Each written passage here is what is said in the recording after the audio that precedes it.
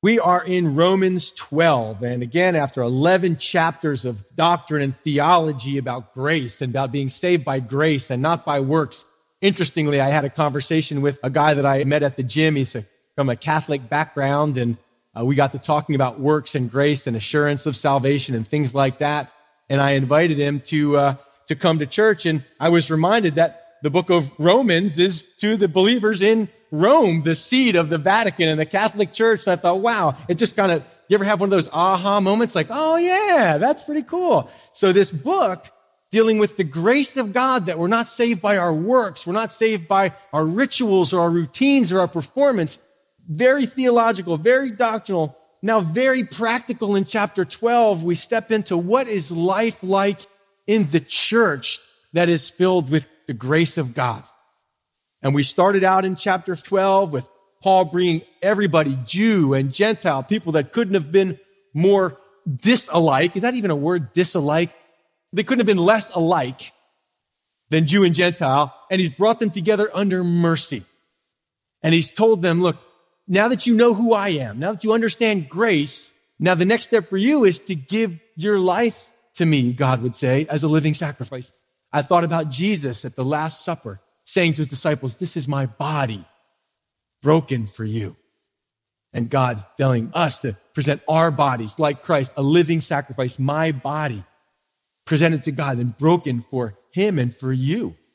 And we learn that our mind has to be healed. The first thing God does, once you give him your life, once you say, God, my life is yours, he says, okay, I got a lot of work to do. I'm going to start at the top. You got to start with your mind. Because see, you thought you were pretty smart. You thought you had things figured out because you compared yourself to what the world said and did. And compared to the world, you were doing pretty good. But then you realize God has a whole different agenda for you than you did. And so God begins to do a work, and that work in your mind that starts in your mind transforms little by little over time, transforms your life. I needed to have my mind healed. The first thing he had to teach us, well, you don't get involved with God, you don't get involved with church so that God can serve you. The world's way is man-centric, is me-centric, but God's way is God-centric. Oh, that's a big change. I'm used to being at the center of my life.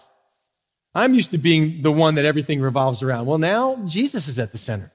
And everything revolves around him. That's a big change. And I go from being served, that's showing up from church. This was the first section, verses 3 through 8, that showing up for church isn't about everybody serving my needs. It's about me being a servant to help meet other needs. I mean, sometimes people come here and they think that all this stuff just kind of happens, that the parking lot gets lined and the lights are turned on and the air temperature is just right for all of us, that all these things they have by accident, right? There's a band up here. Well, they don't have to practice. They just know the music, right? No, there's a lot that goes into the service and to doing the things that happen in and around the church. And surprisingly, it's not all just for you. It's not all for you. I mean, it is for you, but it's not for you. It's for God. That's why we do what we do. And you have a chance, an opportunity now to be part of that, to go move from, hey, I come wow, people must love me around here. Look what they're doing for me. I've heard it said that you can read the Bible like a dog or a cat. Have you heard of that? My dog, I do everything for my dog. I feed my dog. I take my dog for a walk. I let the dog out. I do whatever the dog needs. And the dog goes, oh, you are meeting all my needs. You must be God. And that's a better way to read the Bible than to reading the Bible like a cat. The cat says, oh, you feed me. You take care of me. You clean my litter box. I must be God.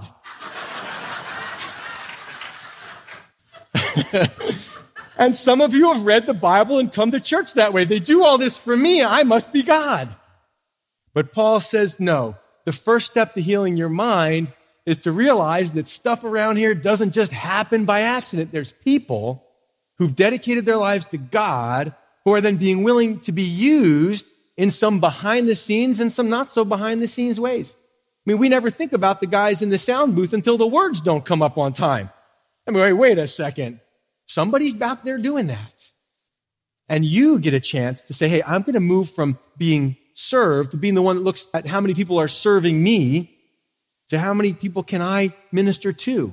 So that's step one. Now, the next step is, well, sometimes people in the church can say, well, I'm doing my thing, but don't expect me to be nice to people. I mean, I'll serve and I'll pitch in around here, but don't expect me to have relationships. I mean, he's talking about this to the Jew and the Gentile. So the next part is not just what we do, but the relationships we have with each other. Those are vitally important and different than the world. Remember, we're no longer being conformed to the world. The world has its ways. And when we come to church, hurting, broken people, we have to relearn how to have relationships. I mean, I've met so many people that have come to Calvary Chapel. You've got panic attack around people. You're afraid of crowds. You've had a hard time with trust. There's tons of fears. There's tons of anxieties. I get it. I understand. I see it all the time. We're this place where there's hurting people, and hurt people hurt people. So our options are, maybe I'll love God with all my heart, mind, soul, strength, but then I'm just going to avoid people. Is that what the commandment is? Love God and avoid people so you can stay happy? Well, the reality is those two commands go hand in hand. Love God and love my neighbor. You can't love someone you're trying to avoid. And I get it. I understand. See, the problem is, well, you've heard me say, England, aside from having a royal wedding this past weekend, they've also hired a minister of loneliness. Did you know that? They hired, now part of their parliament is a minister of loneliness because they've realized that loneliness has become a great plague. They're realizing this in the United States as well, that loneliness is a greater health risk to people than people have realized. The New York Times just did an article called How Social Isolation is Killing Us. The article says social isolation is a growing epidemic, one that's increasingly recognized as having dire physical, mental, and emotional consequences.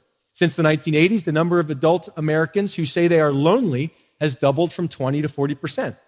The article goes on to say, after much more data that I'm not presenting to you, the data is clear, but what to do about it, the article says, is not so clear. Can I just tell you that in Romans chapter 12, what to do about it is crystal clear? Well, it turns out that admitting loneliness, according to this article, is admitting failure in life's most fundamental areas: belonging, love, and attachment. So if you admit that you're lonely, you also admit that you have failed in relationships. And that's why people have a hard time even admitting that they're lonely. And now we live in the digital age. The paradox of our digital age is that social media actually creates, can you guess, antisocial behavior. The article finally ends, again, after much more information, saying that human connection lies at the heart, in many ways, of human well-being. In other words, what they're saying is, you can't be healthy and be alone. We need God. See, we live in a world that desperately knows that it needs God, but doesn't want God. Can't live without God, but sometimes can't live with Him either. We live in a world where we say, I know I desperately need people, but people are tough. I struggle with people, struggle with relationships. And so we're stuck sort of in the old porcupine dilemma. You know, the porcupine dilemma, I've shared that a number of times. The porcupines wanted to gather together on a cold day to get warm because they needed the warmth. But when the closer they got, they began to prick and stick each other. So they said, well, we should move apart. And they moved apart. They stopped pricking and sticking each other. But what happened? They grew cold and got lonely and isolated. So we have this dilemma where we need God and we need each other. But how to have those relationships? Well, you can't have them in a healthy way unless we understand what God is saying to us in Romans chapter 12. Again, we come in, we know the saying, hurt people hurt people. You've heard that before, right? And in church, we deal with hurting people. For some people, Jesus is the last stop. I've tried this, I've tried that, I've been strung out, burned out, stressed out. Someone invited me to this church in the woods, and here I am. I ain't going to say anything, but I'll listen. You need people. Turns out that what God said in Genesis is still true. It's not good for man to be alone. So how do we deal with this? How do we handle it? I'm going to ask you 5 questions. You don't have to answer them out loud, just in your own mind, yes or no. Are you ready? Question number 1. I think primarily about how an event or decision affects me. Yes or no? Question number 2. I don't automatically consider what other people have been through. True or false? Question 3. Life would be easier if it wasn't for those other people. True or false? Remember, you are an other people to somebody. So, question 4. True or false? The most important thing to pursue is happiness. Question 5. True or false? I am lonely. Things to think about as we deal with this intensely relational section in the book of Romans, chapter 12, having moved through the gifts, the various ways people contribute to something greater than themselves, using the body as an example. Now in chapter 12, verse 9, we pick up dealing with how do we deal with each other? How do we have relationships? And how do we respond when people hurt us or are mean to us? Verse 9 begins with, let love be without hypocrisy. Say amen to that. He's talking to the church. The world has its way of love, doesn't it? The world uses the word love. I think they have a different definition. In the world, love is, I'll hang out with you, I'll talk to you, I'll be your friend, as long as you're meeting my needs. As long as I can get something from you. As long as you're approving of my behavior. But the minute you stop approving, the minute you stop giving, the minute you stop doing for me, then I will shame you or be wicked towards you. See, the world says love is conditional. God says love is unconditional. And he says, let love be without hypocrisy. Let love be without being pretend, not make believe. Don't fake it till you make it. You see, the only way to have this kind of love comes from God. No other source for it. There's some other offshoots of loving like things, but only this unconditional, the word is agape in Greek. This unconditional love only comes from God. So the challenge is if you've come here and you've not been saved and you see how other people are loving each other and you try to imitate that, you'll fall short because you don't have the right source. Let love be without being fake. You ever been to a church where you felt like love was fake? Like there's a lot of people just faking it. Like they were talking about you one way in front of your face, but another way behind your back. Hey, let's not make that the way at Calvary Chapel. Paul says it's not the way of the church. And on through this whole section, all the things we're going to read are manifestations of love worked out among people. And when we do these things, like we're going to read them and go, oh, I guess I got to do that. Like we're going to read about hospitality. Well, God says be hospitable, so I guess I'll have to, and I'll be hospitable, but then I'm going to complain about it other times. He says, let love be without hypocrisy. Don't pretend. If you can't do it, then say you can't do it. And we'll pray for you, and we'll wait for God to do the work in your life. The important thing is that love in the church should be genuine. And a manifestation of genuine love, when you love genuinely, you hate what's evil, and you cling to what is good. Because evil things hurt people. And the Bible says here, Paul says, abhor what is evil. I like that word. That's a strong word, isn't it? It means to be horrified by. Are you horrified by evil? Well, in the world, we call evil entertainment. And we've stopped being horrified by things that should horrify us.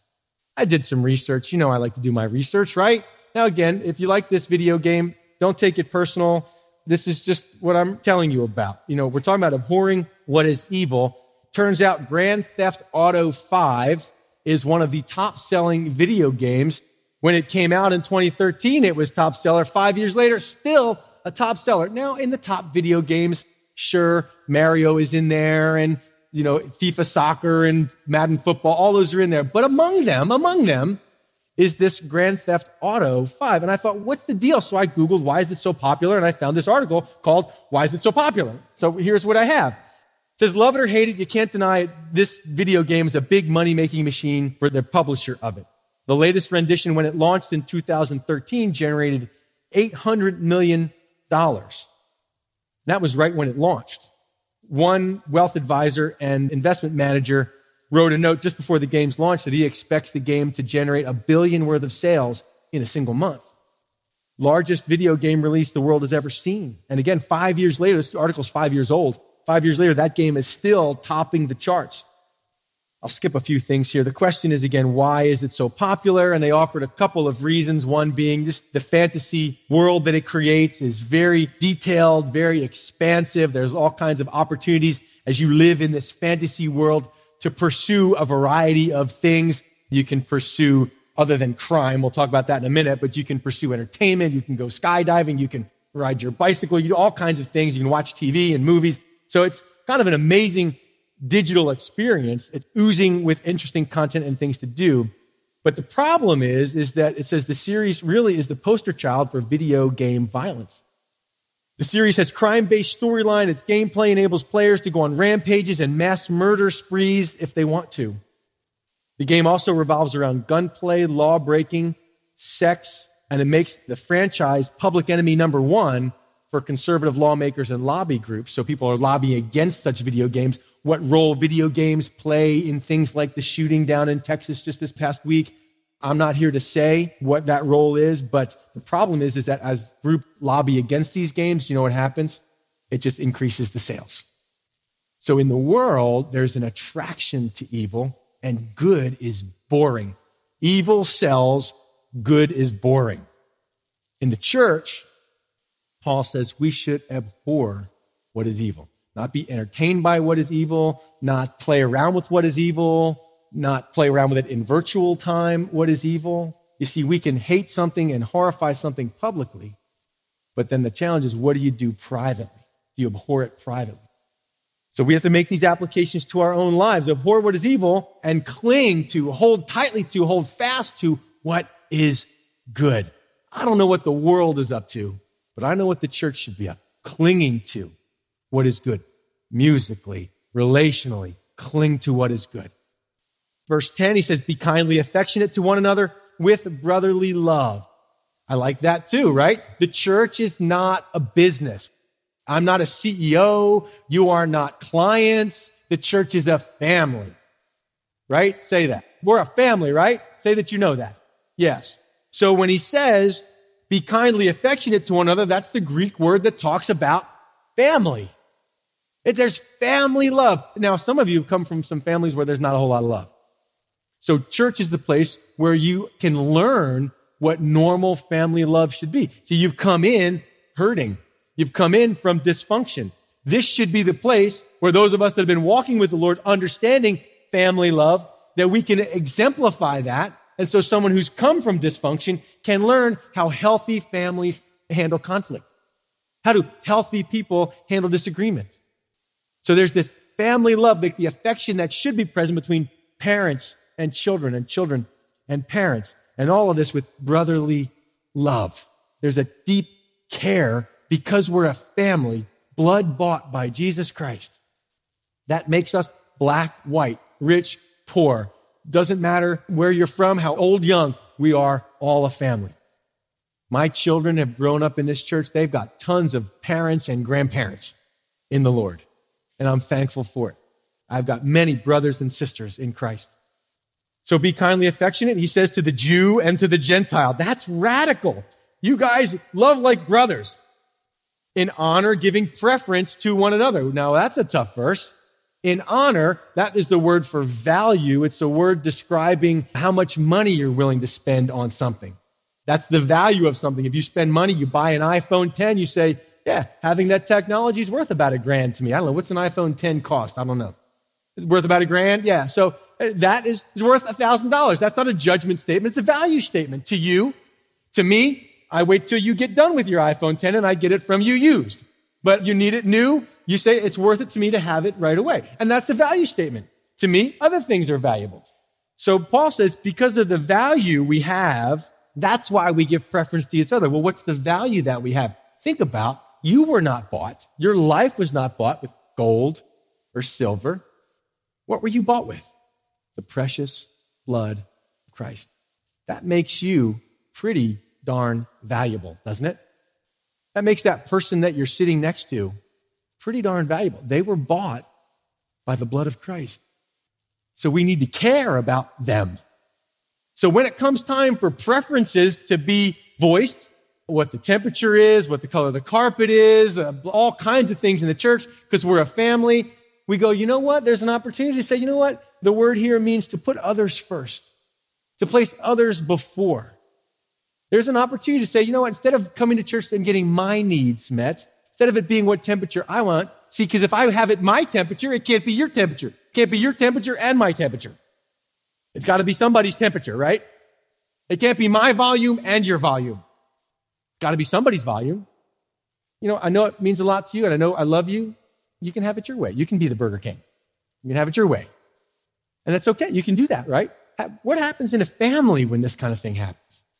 When families say, you know what? Here's what I want. Here's what you want. Let's compromise. Let's talk this out. This time you can have your preference. It's just preferences, right? You like vanilla. I like chocolate. We can't have both. We can only afford 1 gallon of ice cream. Chocolate. You want chocolate? We'll get you chocolate. How many of you have a TV in every room of your house? See, there was a day when families only had 1 TV, and you had to do this little thing we called compromise at the time. But now we all have our own. We don't have to share. I can watch what I want to watch. You watch what you want to watch.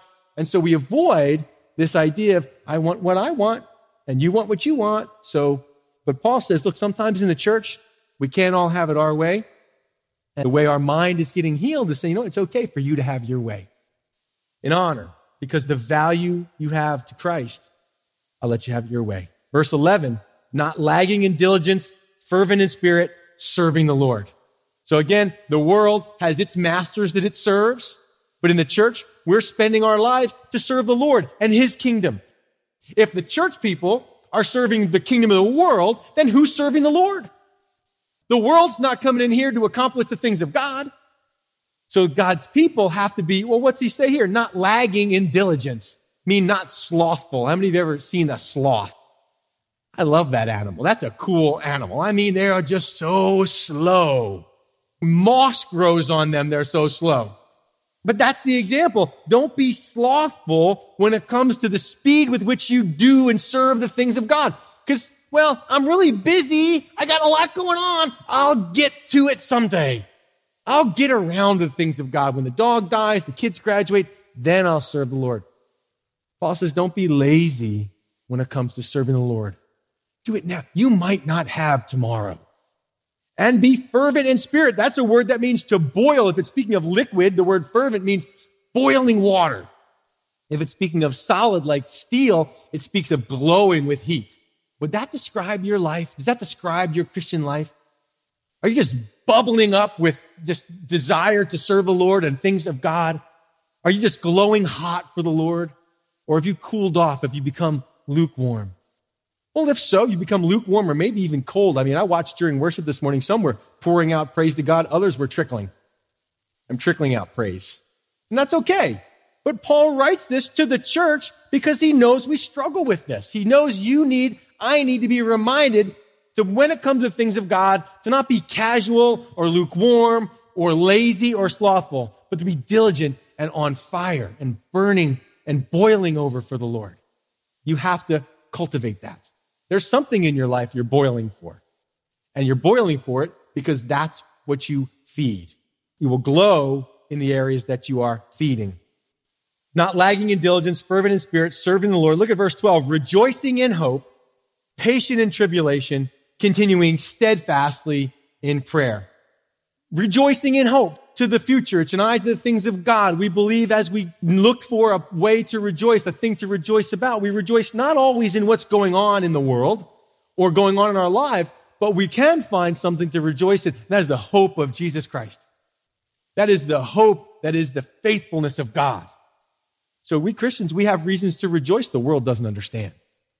And not only that, we also go through some suffering, go through some difficult times. Did you see that? Rejoicing in hope, patient in tribulation. Tribulation is stress and anxiety. Anybody feel stressed out today? Anybody going through some pressures in their lives? See, here's the challenge with church. We come here and you're having a good day. You've woken up, you had your cup of coffee, you did your morning devotionals, and you're ready to go. You come to church. Hi, how are you? Oh, good to see you. Good to meet you. Someone else has come in. They're way stressed out. Some bad things are happening, and they're using tribulation as an excuse to treat you like dirt. I know I'm supposed to love people, but I don't feel like it today. I'm having a bad day. Therefore, I'm going to curse you out because that's going to make me feel better. I'm going to give you a piece of my mind. Well, keep enough for yourself.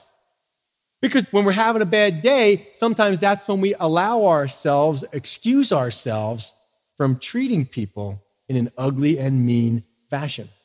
And Paul says, when it comes to our relationships and you're going through something hard, well, how can I have the strength to not unleash on people and yet still love people even though I'm going through something hard? Well, he said it in the last section, the last part of that verse. He says, continuing steadfastly in prayer. That's how you do it. Your prayer life is the key to your relational life. Taking these things to God. Prayer is not something I do by the clock. My clock doesn't tell me when to pray. My emotions tell me when to pray. My mind tells me when to pray. Prayer is my opportunity to have a relationship with the living God, to talk to Him about how I feel, to tell Him what's going on in my life, to cry with Him, to rejoice with Him, that He will be there for me when no one else is there for me.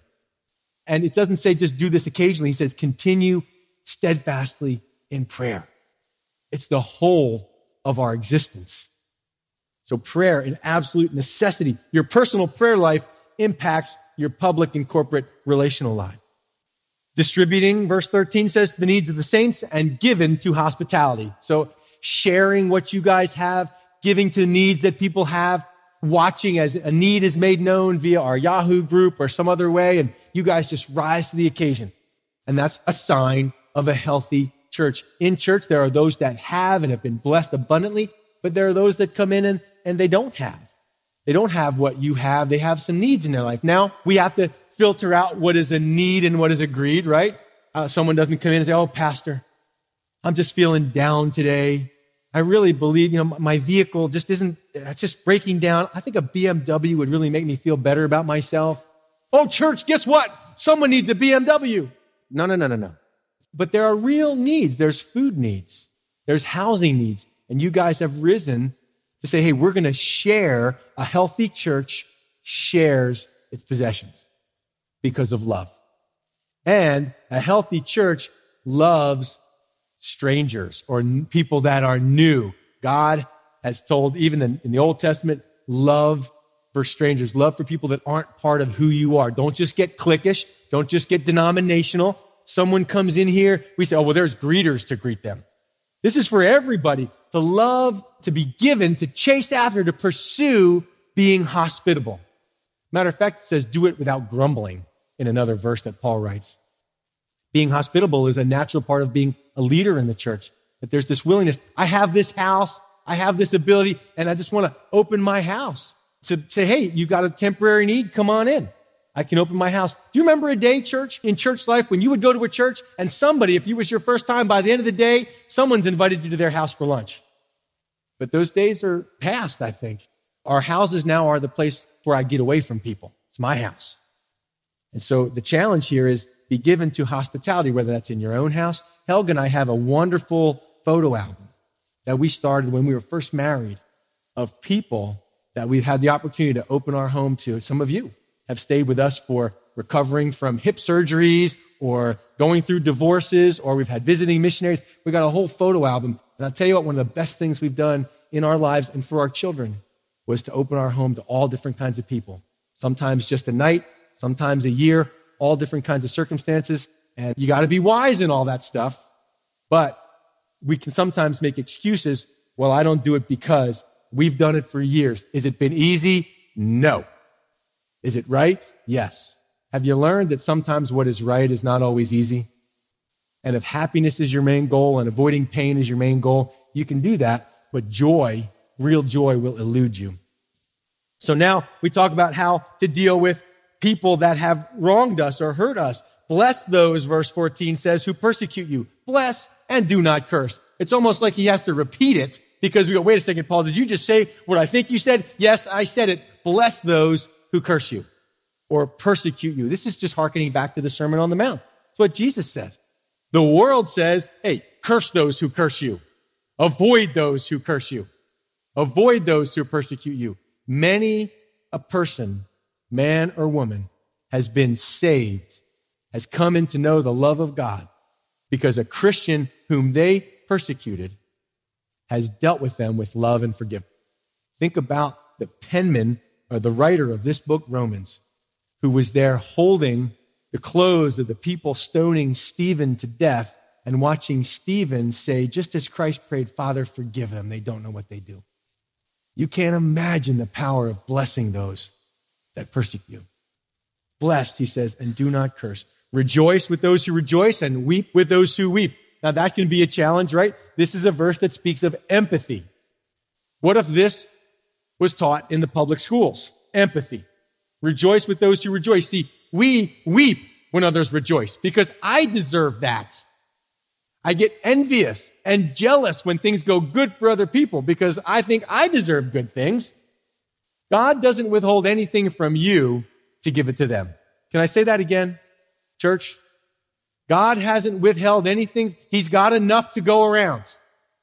If God is blessing that person who you don't think deserves a blessing because you haven't understood how grace works yet, if God is blessing them, you should rejoice with them. Shouldn't you? Because aren't you happy when things go good for you? See, that's what it means to love your neighbor as yourself. You rejoice when things go good with you. Rather than being envious or jealous, you should rejoice when things go good for others. That's hard to do. And weeping, of course, with those that weep. That's what being family is about. We feel deeply for each other.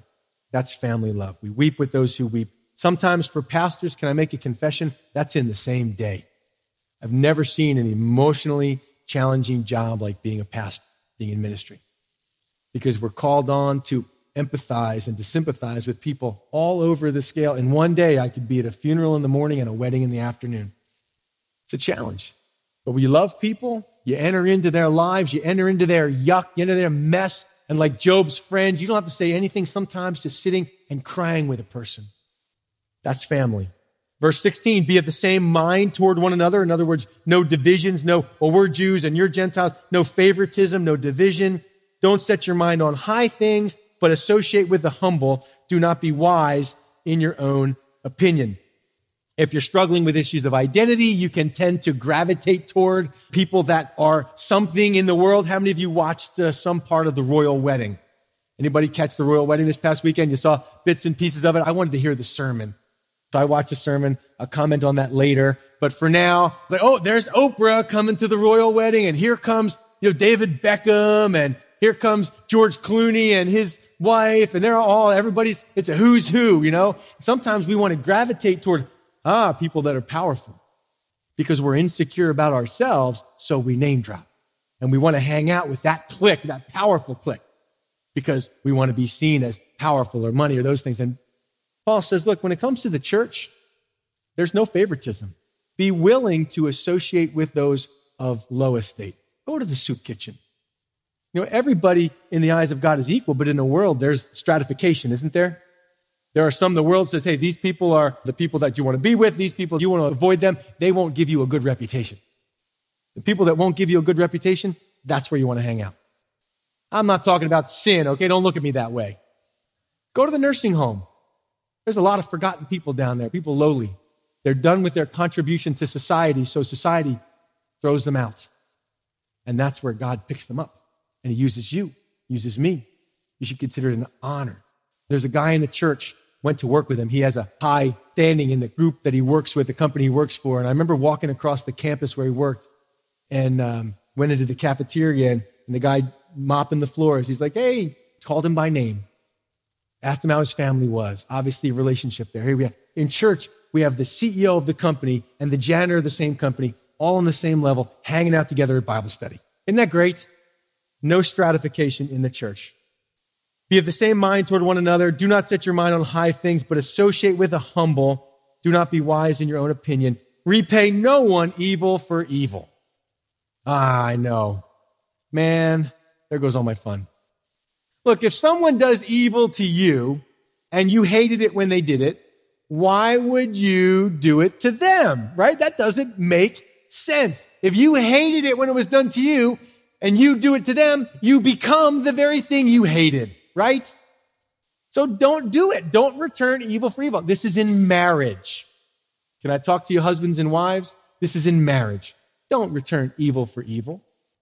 You see, sometimes in church, You get broken people coming in the door and they're having a bad day and they say something to you and they do something to you and whoa.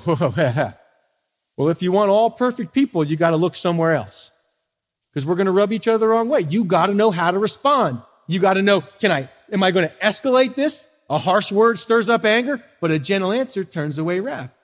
So when someone does evil to me, treats me bad, treats me wrong, I have a choice. Do I escalate it by doing evil back?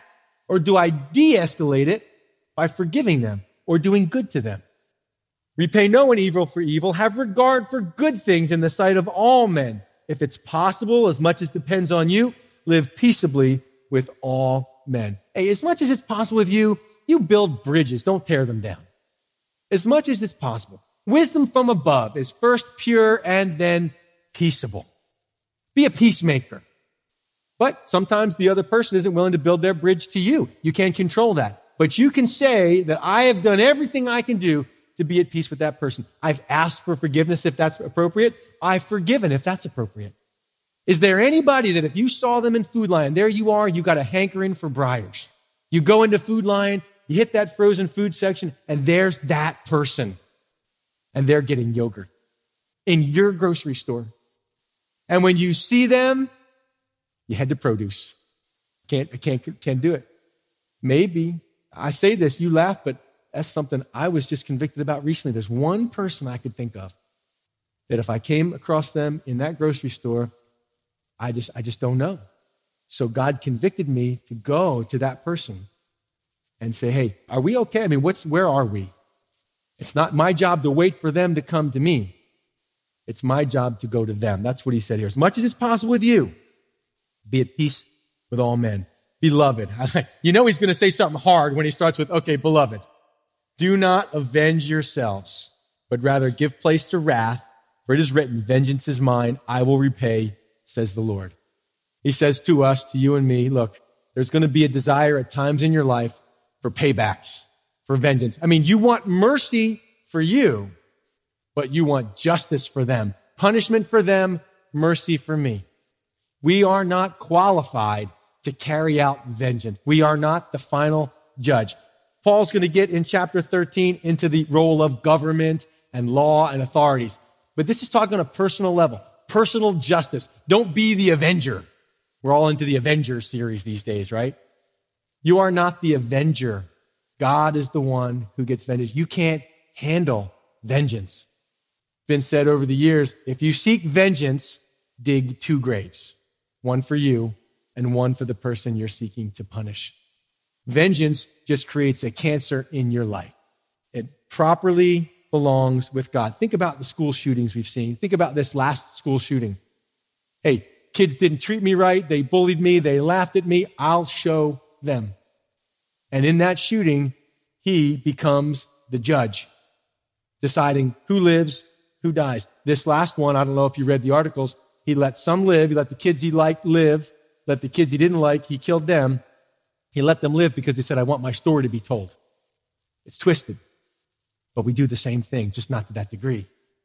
Don't avenge yourself. Rather give place to wrath.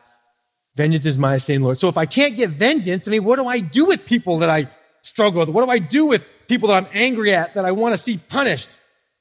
Therefore, verse 20, Paul says, I'm glad you asked. If your enemy is hungry, feed him. Huh? If he's thirsty, give him something to drink. For in so doing, you will heap coals of fire on his head. Yeah, coals of fire, that sounds painful. No, that's not the idea. This is Proverbs 25, and he says, in so doing, you're going to bring shame on them. You're going to make them feel ashamed. As likely a response when you've done good to someone who's hurt you, it just exposes them. So the last verse, verse 21 says, look, church, he says, don't be overcome by evil. Abhor it. Don't feed into it. Don't buy what the world says. Don't look out for number one. Look out for the Lord.